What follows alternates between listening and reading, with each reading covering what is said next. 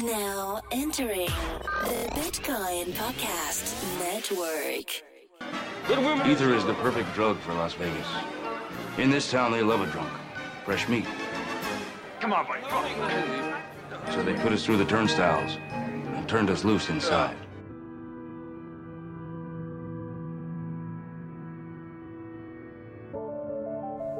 Hello and welcome to another episode of Dose of Ether. This is your host, Lucian, and joining me again this week is Evan Van Ness. How you doing, Evan? Howdy, y'all.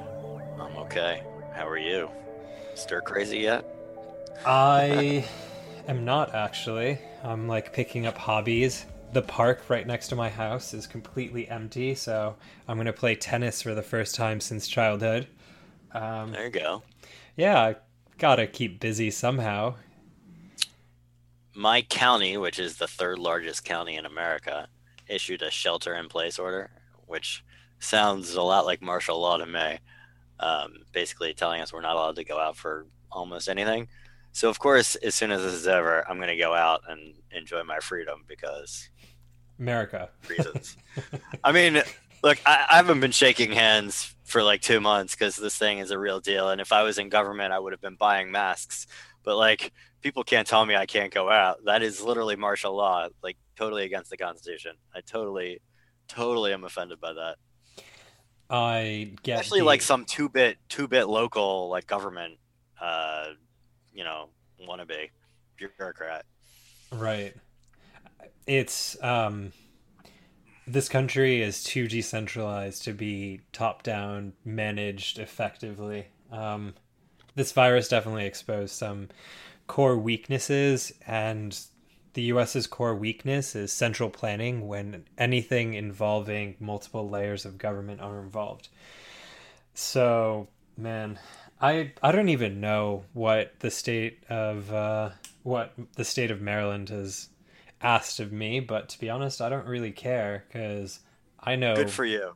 Yeah, I know exactly how a virus is spread and the types of countermeasures to prepare for it, and I'm just happy I knew how to secure my finances before all this shit went down and not get completely screwed over. And I managed to help my family a little bit as well. I mean, that's kind of the only thing I could be thankful for in the time being. The fact that I was overly conservative financially makes me look like a genius in times of financial crises. But in terms of restricting personal civil liberties, there's very little likelihood that the US can effectively enforce it. And I'm not recommending people hang out on the beach in Florida in massive crowds, but walking alone or in a park or in a suburb I feel absolutely no responsibility to disrespecting any ordinance that prevents me from playing tennis in the park. Yeah, totally. I mean, I saw the UK said, Boris Johnson said he's going to break up the police will break up groups of more than 2 people in the park. So I can't go walking with my wife and kids. If I lived in London, that's insane. I mean, right. It also, whatever. All Anyway. of these mandates just open the possibility of arbitrary enforcement, because I doubt, that's what government is all about. Arbitrary enforcement, yeah. And power attracts people who want to exercise arbitrary force. And especially right now, I think all of the people who are currently in Congress writing a $2 trillion checks to their homeboys, they're probably going to retire after this session because they've finally gotten a blank check to spend indiscriminately with a mandate from the people to simply inject liquidity.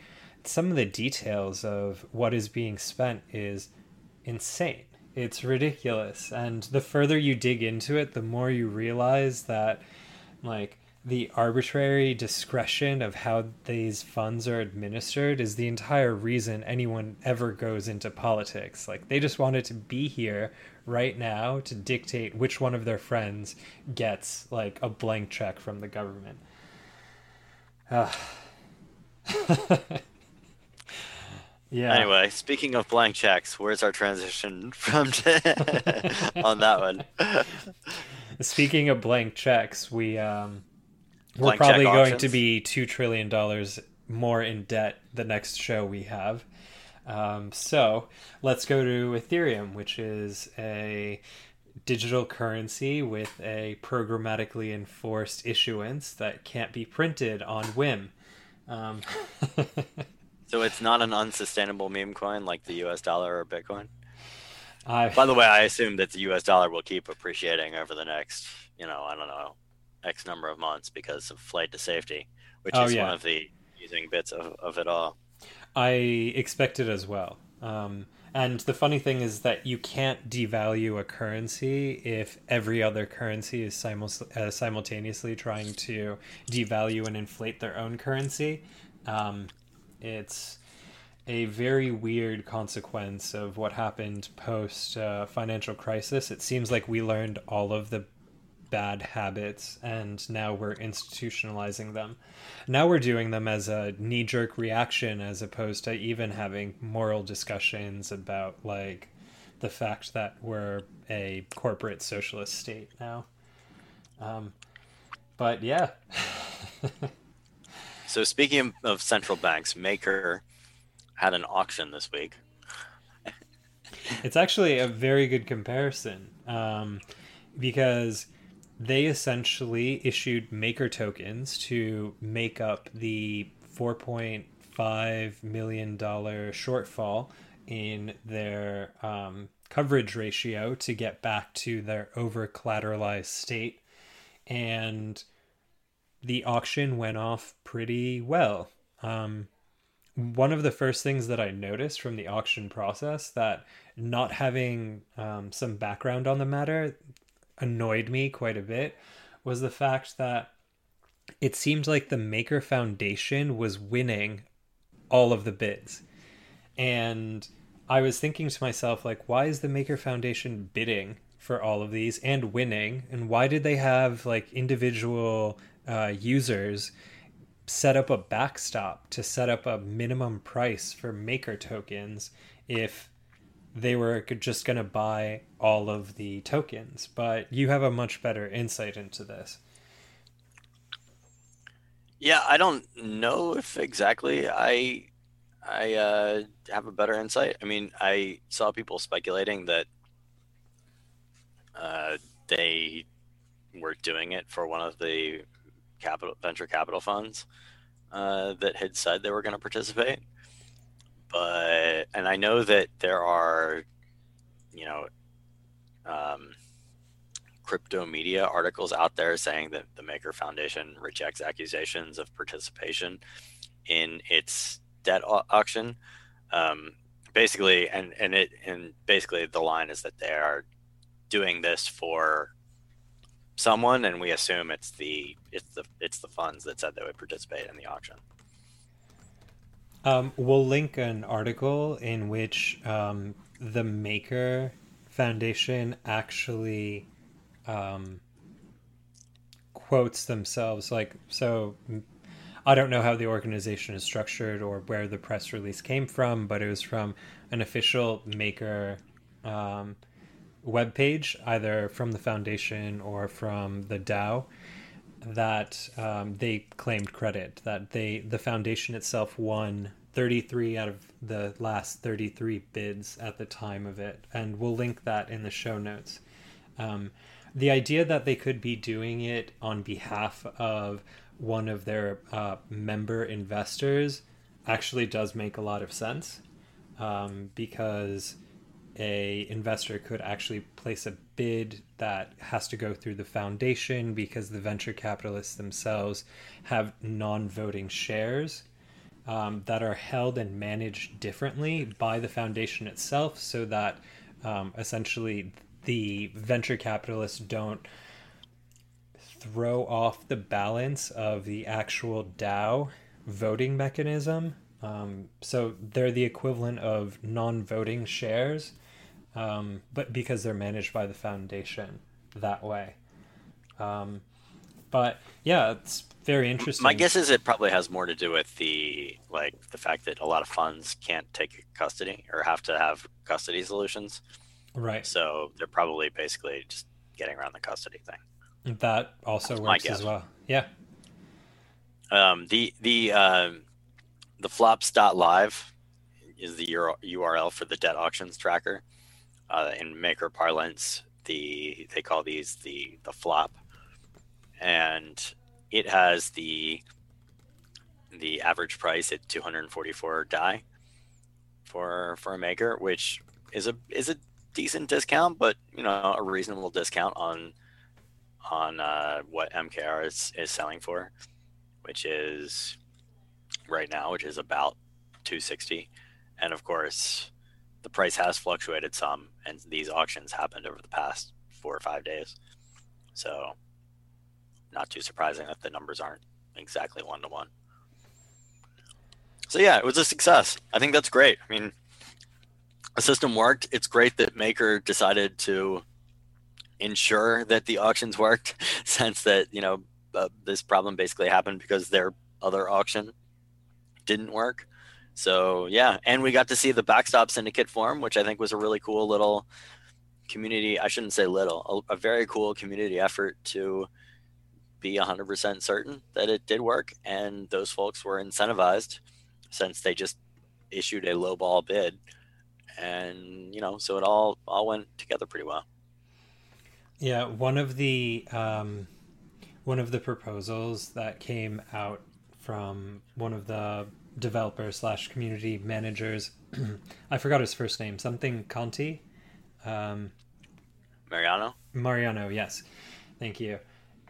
He proposed that rather than having a backstop, they would create something that functioned similar to the backstop, but it would actually bid on a more competitive or more likely to win price, so that smaller investors could break up some of the 50 DAI blocks to be able to actually put bids in to the auction and get actual piece of the action. Because as you were saying before, the backstop was originally set at $100 per MKR token, and it's been selling for between 260 and 240, as you just mentioned. And yeah, it's thankfully not going to get very close to that $100 MKR spot, because the fear and the purpose behind the backstop was that if there was no bottom or low bid that supported the market, it's possible that they wouldn't have been able to sell enough maker tokens to make up the shortfall, and then DAI really would have been in trouble. Thankfully, it didn't get to that, and the mechanism worked as intended. Speaking of mechanism working as intended, I'm sure you have a lot of opinion about the Nexus Mutual insurance product that recently had to vote on whether or not the recent near zero bid auctions on the Maker platform were in fact the proper functioning of the smart contract. Yeah, so the way Nexus Mutual works is there is a token, and basically there are incentives. If you hold the token, you can stake your token in order to assess the risk on the contract, basically to change what rate the end user that is buying cover on the contract, on the code, will pay.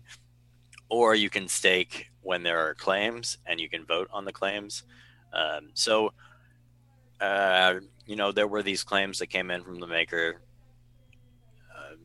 Maker holders, from Vault or CDP holders who got liquidated and were claiming that they wanted to have a claim on the fact that they had lost their money on the auction. And unfortunately, the whole point of smart contract cover is Nexus Mutual is a discretionary mutual, but the contract smart contract cover is there a bug in the code, you know? And there was no bug in the code. The only thing that really went wrong is that there wasn't a second person that showed up to vote on these auctions. And, you know, some of that was high gas prices, but and some of that was there not being enough DAI liquidity in the system. But as we discussed in our episode last week, but really there was nothing really in the smart contract. I hate the term smart contract, by the way, which is why I keep trying to avoid it, but then I keep using it because everybody else uses it. But there was nothing in the code that went wrong. I mean, the code functioned perfectly. So Nexus Mutual denied all the claims. And, you know, there's a lot of people that are really upset about that. And I understand where they're coming from. Like, if you lost your, you know, whatever savings you had put into, like, this thing, then you probably feel really bad about it. The flip side is that, like, you know, I would feel worse if it was somebody that had lost their DAI, right? Because if you lose your ETH that you put into a CDP or a vault, like, that is inherently leverage. And you have to know that you are getting leveraged up when you open a CDP or a vault. So, by the way, CDP is what they call it in what they used to call it in Psi, and vault is what they call it in DAI. And I mean, you're like, if you ever get leveraged up in any situation, you are gambling, right? Like, you are, like, as you know, the sayings go about, you know, like, you either get rich or you go busto when you use leverage. So yeah, I don't know. It sucks for them, but there was no fault in the code. In fact, I would actually say that the BZX issues previously, where there were two different events, The flash loans. Nexus Mutual paid out the first one because there was a bug in the code. Mm-hmm. After rejecting it the first time because it wasn't really clear, and then more info came in, and then it was clear that there was a check in the code that hadn't fired, and so the first one, the claims were accepted, and the second one they weren't. I actually think that the claims in the second one were closer to being something the mutual should have covered than the maker CDP auctions going off for almost zero. Just because, look, it was an economic thing, right? If there had been one more auction bidder, then more or less would have gone off fine. So it sucks. I mean, this is why we repeat ad nauseum. DeFi is risky. Right. Yeah. It's comparable in risk to BitMEX, but there is no counterparty which you could hold responsible if essentially the economic mechanisms don't produce a desirable result in some kind of market disturbance, right? Yeah, I don't think you can get quite as levered as BitMEX, but the difference is that the liquidation points are basically known by everyone, whereas on BitMEX knows your liquidation points, and people think that they trade against you. So, I'm pretty sure that BitMEX makes a lot of money by having over-leveraged individuals just get wrecked.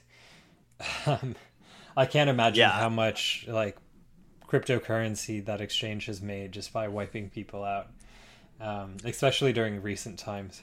Because there's so many people being like, this is the last time you'll ever see $10,000 Bitcoin. I'm like, yeah, someone's going to lose a lot of money on BitMEX if they believe that.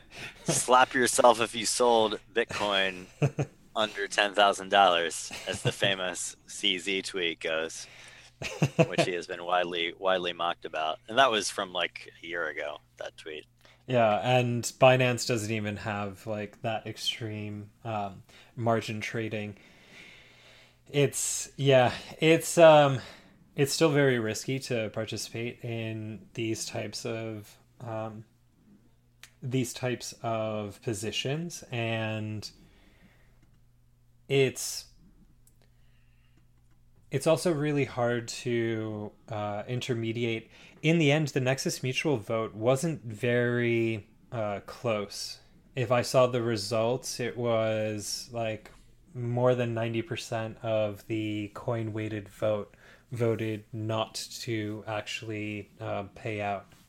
Yeah, it was like 99.999%.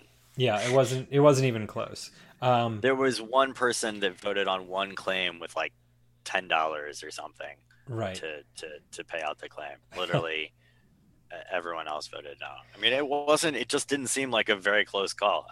Again, like if somebody points out something in the code that didn't actually work, then I think a claim would have a chance. But I don't know. I mean, the so far the only thing that is proximal is that. So. Mm-hmm. Yeah, and I'm happy that's kind of blown over. It's, yeah, it definitely had me like worried fundamentally when you hear a project as big as Maker potentially having solvency, or even initially I thought it was a problem with the code until I dug deeper into the problem itself. Yeah, it definitely brings some strange and negative attention to like all of the other projects, and it's really strange how that happens, because you wouldn't instantly assume, just because two banks are both using US dollar, that if one of them goes under, the other one will too, excluding like larger scale market forces and things like that.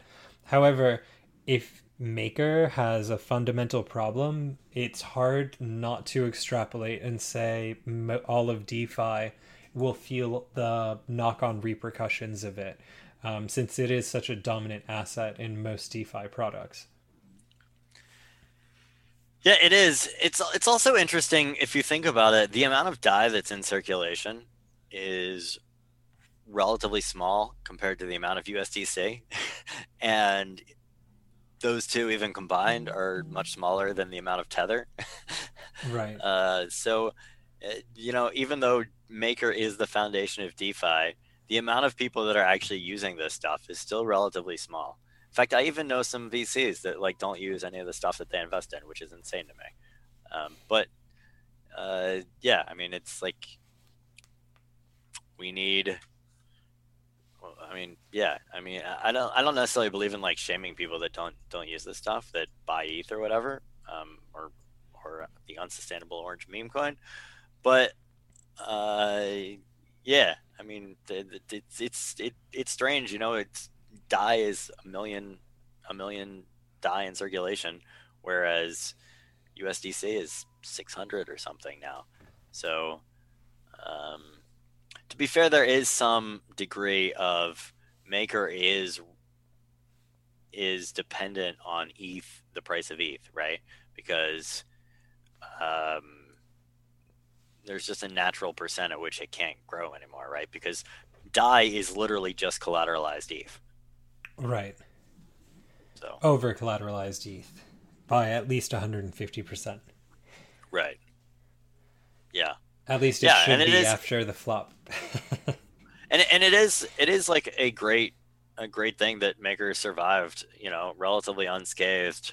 I frankly, I think completely unscathed. I mean, I think there are some people that are upset because they got liquidated in auctions, but that was always a risk. I mean, that it's an auction. I mean, right.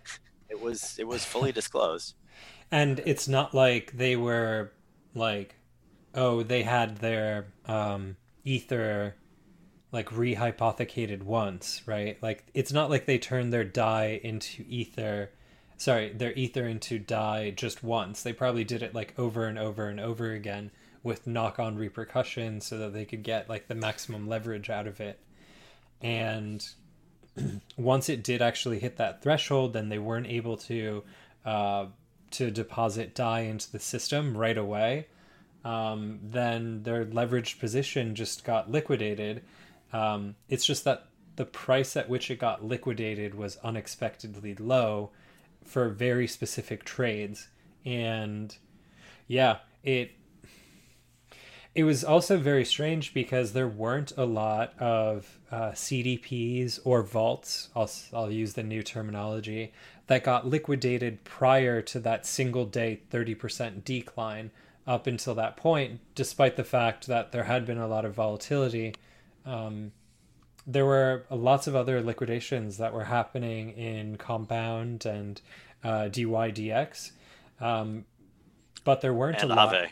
And Aave as well. But all of a sudden, Aave actually came into some Telegram groups and asked, like, "Hey, can anybody help us liquidate stuff?" oh really? Because they Yeah. were like, they basically didn't have enough people liquidating the assets. They're like, who wants some arbitrage profits? Anyone? Any takers? Yeah, I think it was a DAI liquidity crunch, right? Wow. Where Okay.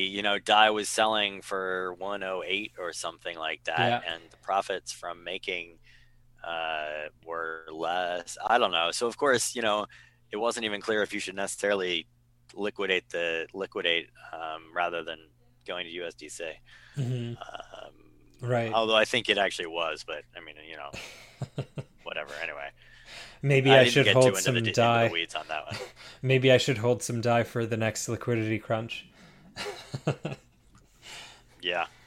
It's like a speculative asset now, when you could arbitrage it. But that was the whole idea. The whole idea was supposed to be that if you could arbitrage it against something that was equivalent to the dollar, you had the economic incentives to do so. But it's also kind of strange when you have all of these new systems up and they're cannibalizing on each other, on like a scarce resource, which was DAI in that very moment. It's like the more popular Compound gets, the harder it is for AVA to liquidate their loans indirectly because of competition for DAI.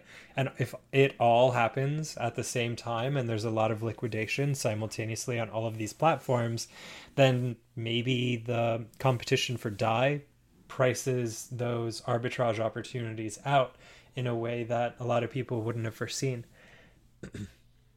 That still should prevent Ether for being sold for near zero, but I don't think it'll happen again. Yeah, I mean the funny thing is, they had to.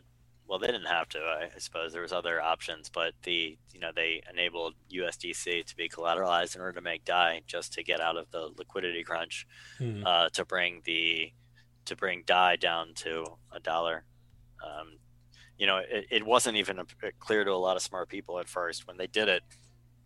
But like, why would you ever collateralize something that is worth $1 in order to mint something that is worth $1?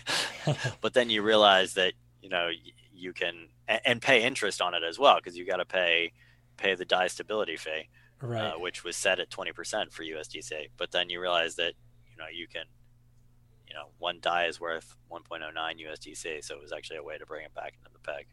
Right.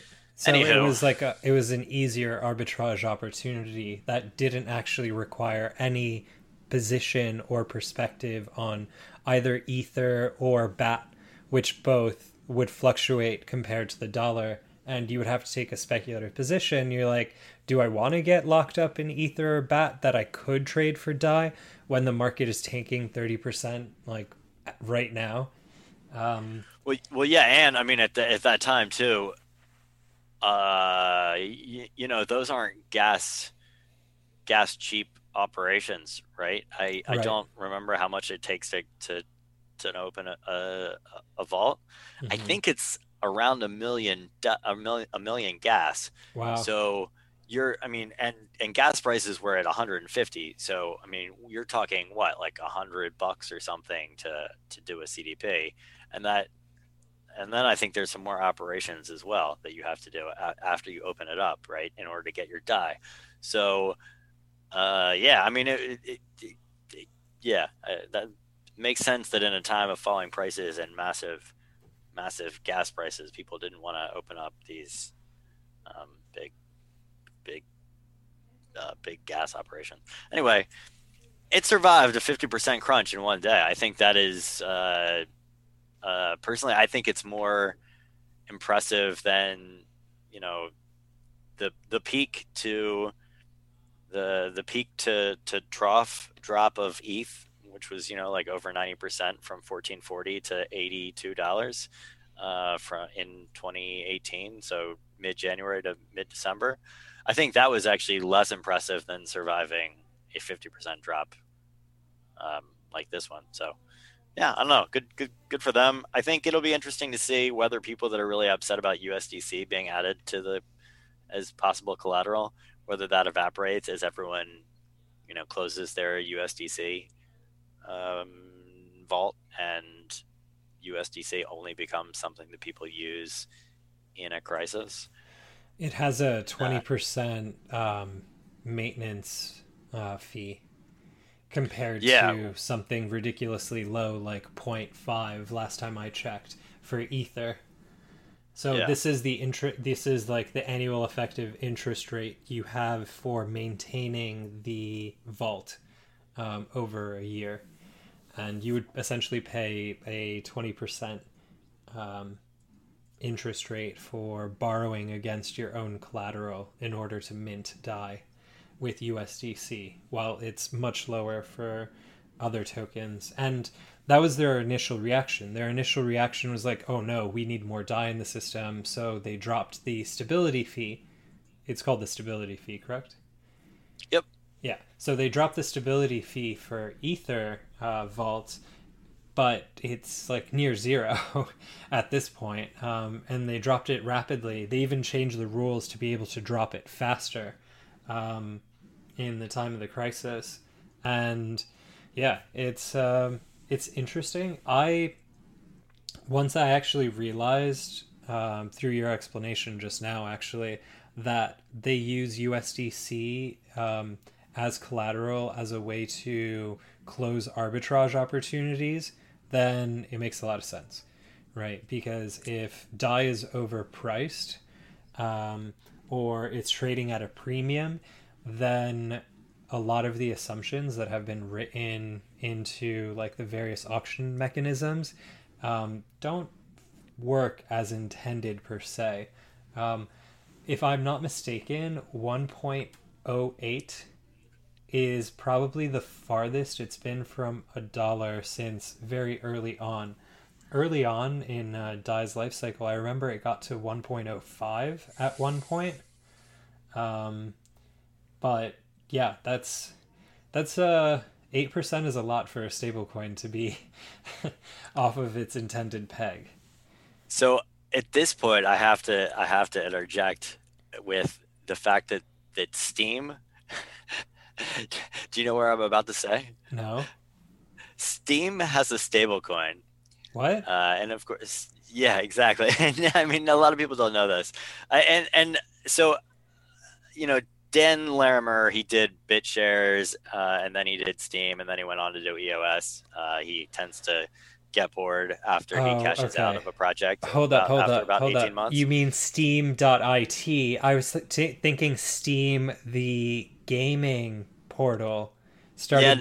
Okay. Steam.it. Well, Steam it. Got it. Okay. So Dan is known for these super complicated, centralized, DPoS things. Anyway, so Steem has a stablecoin, and in fact, BitShares was basically a stablecoin project of a sort back in the day. And so, what do you think their stablecoin is selling at? Their Steem dollar is selling at right now. It's selling at 74 cents. Even better, and of course, like a week ago, it was selling at $1.40. What? Wow. Even better, at one point in 2017, Steem's dollar stablecoin was selling for like $14 or something. That sounds like there was a long opportunity. Yeah. Well, I mean, it is funny though, because it humans are weird creatures, and when everybody's doing something, and they're going to keep doing it for a certain period of time, it can be rational for you to do the irrational thing. And so anyway. That sounds interesting. It's a funny side note. That sounds interesting as like an economic research study. Like, how did they mess up so bad? That's impressive. How did they mess up so bad yet it's still running? Well, of course, it's now been forked off now that Justin Sun attacked it and tried to move it to Tron, and the community was like, "Whoa, hold on a second, we're not going to let you collude with Binance and Huobi to take over our chain," and they became Hive. But I guess to like quote a friend of mine, he said this like a few years ago. He said, Dan Larimer tries to make his things complicated because it's easier for him to profit off them rather than like simple and more likely to work. Which it's a cynical take, but there are some, I don't know. I will leave you to examine Dan's record to see if you think it makes sense or not. That's an exercise for the listener, I suppose. Anyone who's like worked a lot in software realizes what an art form it is to make things simple. It's even harder to make things work, but it's very hard to make things simple. Yeah, and they're more likely to work if it is simple in the long term. For Less a moving long parts. term, yes. In the long run, for sure. So, well, I think what's our last thing to talk about here? If you have the time to briefly explain what Vitalik's long-term roadmap has done. Vitalik put out an infographic that we'll link in the show notes, breaking down a lot of the former pie in the sky research ambitions that have now become concrete with engineering delivery deadlines. And he's broken up the roadmap of ETH2 into like nice to have, going to happen, and happening already. Do you want to kind of break that down a little bit in more detail? Yeah. So he tweeted out. I guess this was probably late last week. I think it was the 18th. This is my approximate view of the next 5 to 10 years. And it was funny. A lot of people said, "Oh, this stuff isn't happening for 5 to 10 years." And actually, so if you look at it, it starts. It starts with a box that it says today, and then there are 4 different paths from there, and then everything else is a sub path of those 4 paths. And so the first is like just going from top down is ETH1X other, ETH1X statelessness, phase 0 prep, and phase 2 and beyond. So I would basically say there's basically sort of a time element to this. So the first one, which is ETH1X other, is basically the things that people are working on right now. So there are cryptographic curve precompiles to make the ETH2 light client work inside of ETH1, which is better for rollups, and some other curve precompiles to make zero knowledge stuff work better in general. There's EIP 1559, which is of course the fee market change, which will make it easier to use, so that you don't have to spend as much time, or hopefully any time, looking at gas prices. You can just make a transaction on the network. And then there's account abstraction, which I don't know. We've been talking about that for years. I'm not actually really that confident that's going to happen. I mean, it's always being talked about, but it's actually quite tricky. And yeah. Anyway, those were the 3 things under this ETH1X other section. The next thing is a little further out, but it's ETH1 and it's stateless. So most people are calling this stateless Ethereum now, which is a little bit confusing because ETH2 will be stateless. But this is just the research topics that need to be figured out in order to make ETH1 stateless. So it's things like the hex. Right now we have a hex tree. So be changing that to a binary tree for storage. The state tree. There will be a bunch of opcodes that get repriced in terms of operations on the EVM. So basically, some things will become a little bit more expensive to run, and some things will become cheaper. So things that load things like into storage, into state, will become a lot more expensive, and then things like rollups will become a lot cheaper. So this 3,000 transactions a second that we can get on the EVM right now out of rollups should go up quite a bit in the future. And then there's like of these four that I mentioned, the third one is he calls it phase 0 prep, but it's really just ETH2, and it's all the things that are going into ETH2 and is very much in action. And phase 0 should launch, imminently, presumably this summer, and then getting into phase 1. And so phase 0 is just getting the ETH2 chain live, and then we start talking about how we turn off proof of work by moving ETH2 or ETH1 into ETH2, and then launching shards. And so then, like, the fourth thing, which is the things that are farther away, and I made a point. I published this morning the annotated edition on my site, evanvanness.com, which is these are the more long-term things. So they published a thing like with very new math, like polynomial commitments for replacing state roots. And I'm not going to lie to you, I'm not a mathematician or a cryptographer, so I understand that at a high level. But if you want me to explain it to you, that's going to be a lot more complicated. I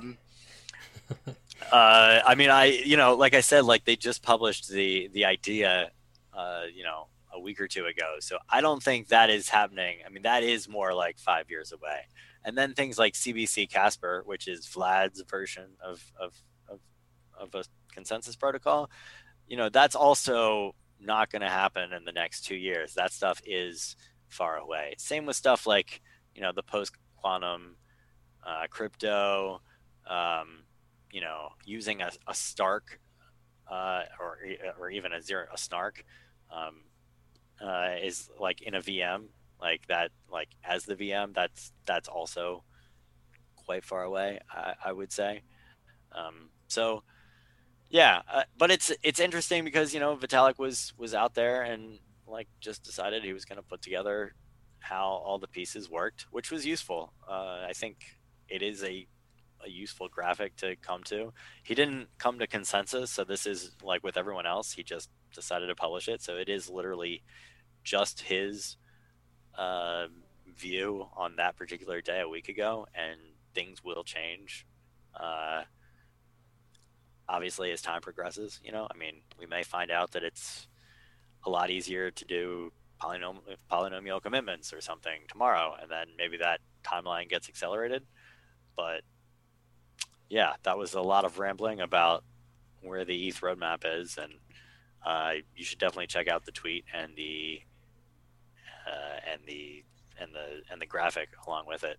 Sure. You'll find it in the show notes. And the last thing that I want to mention before we close today's shows is that they're also working to solidify the standard BLS signature. And this time we're actually waiting for the specific international governing agency to come to a consensus regarding how these BLS signatures will happen before we implement it into our base protocol.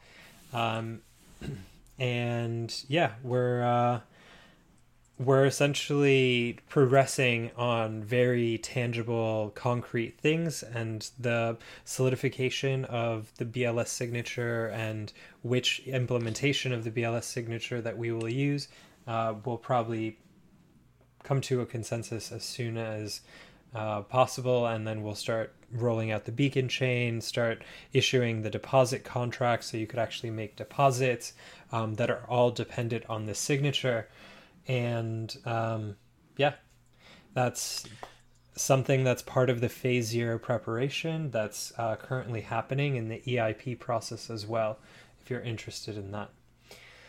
Well, fun story. This sort of happened on ETH1, where Ethereum wanted to use SHA-3, and so they picked SHA-3 and went with it.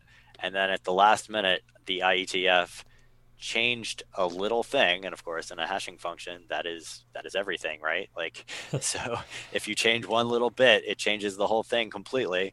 And so now Ethereum uses Keccak and not SHA-3, so it's the only usage of this Keccak instead of SHA-3. They correctly So predicted which submission would win, and then they used their round 3 submission implementation, but they changed the way they handled a single bit of padding, which changed the entire hash from the actual SHA-3 implementation.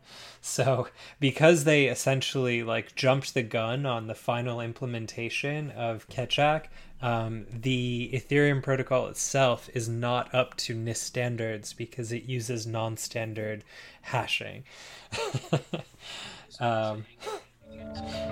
Awesome. Thanks for joining us again this week, Evan.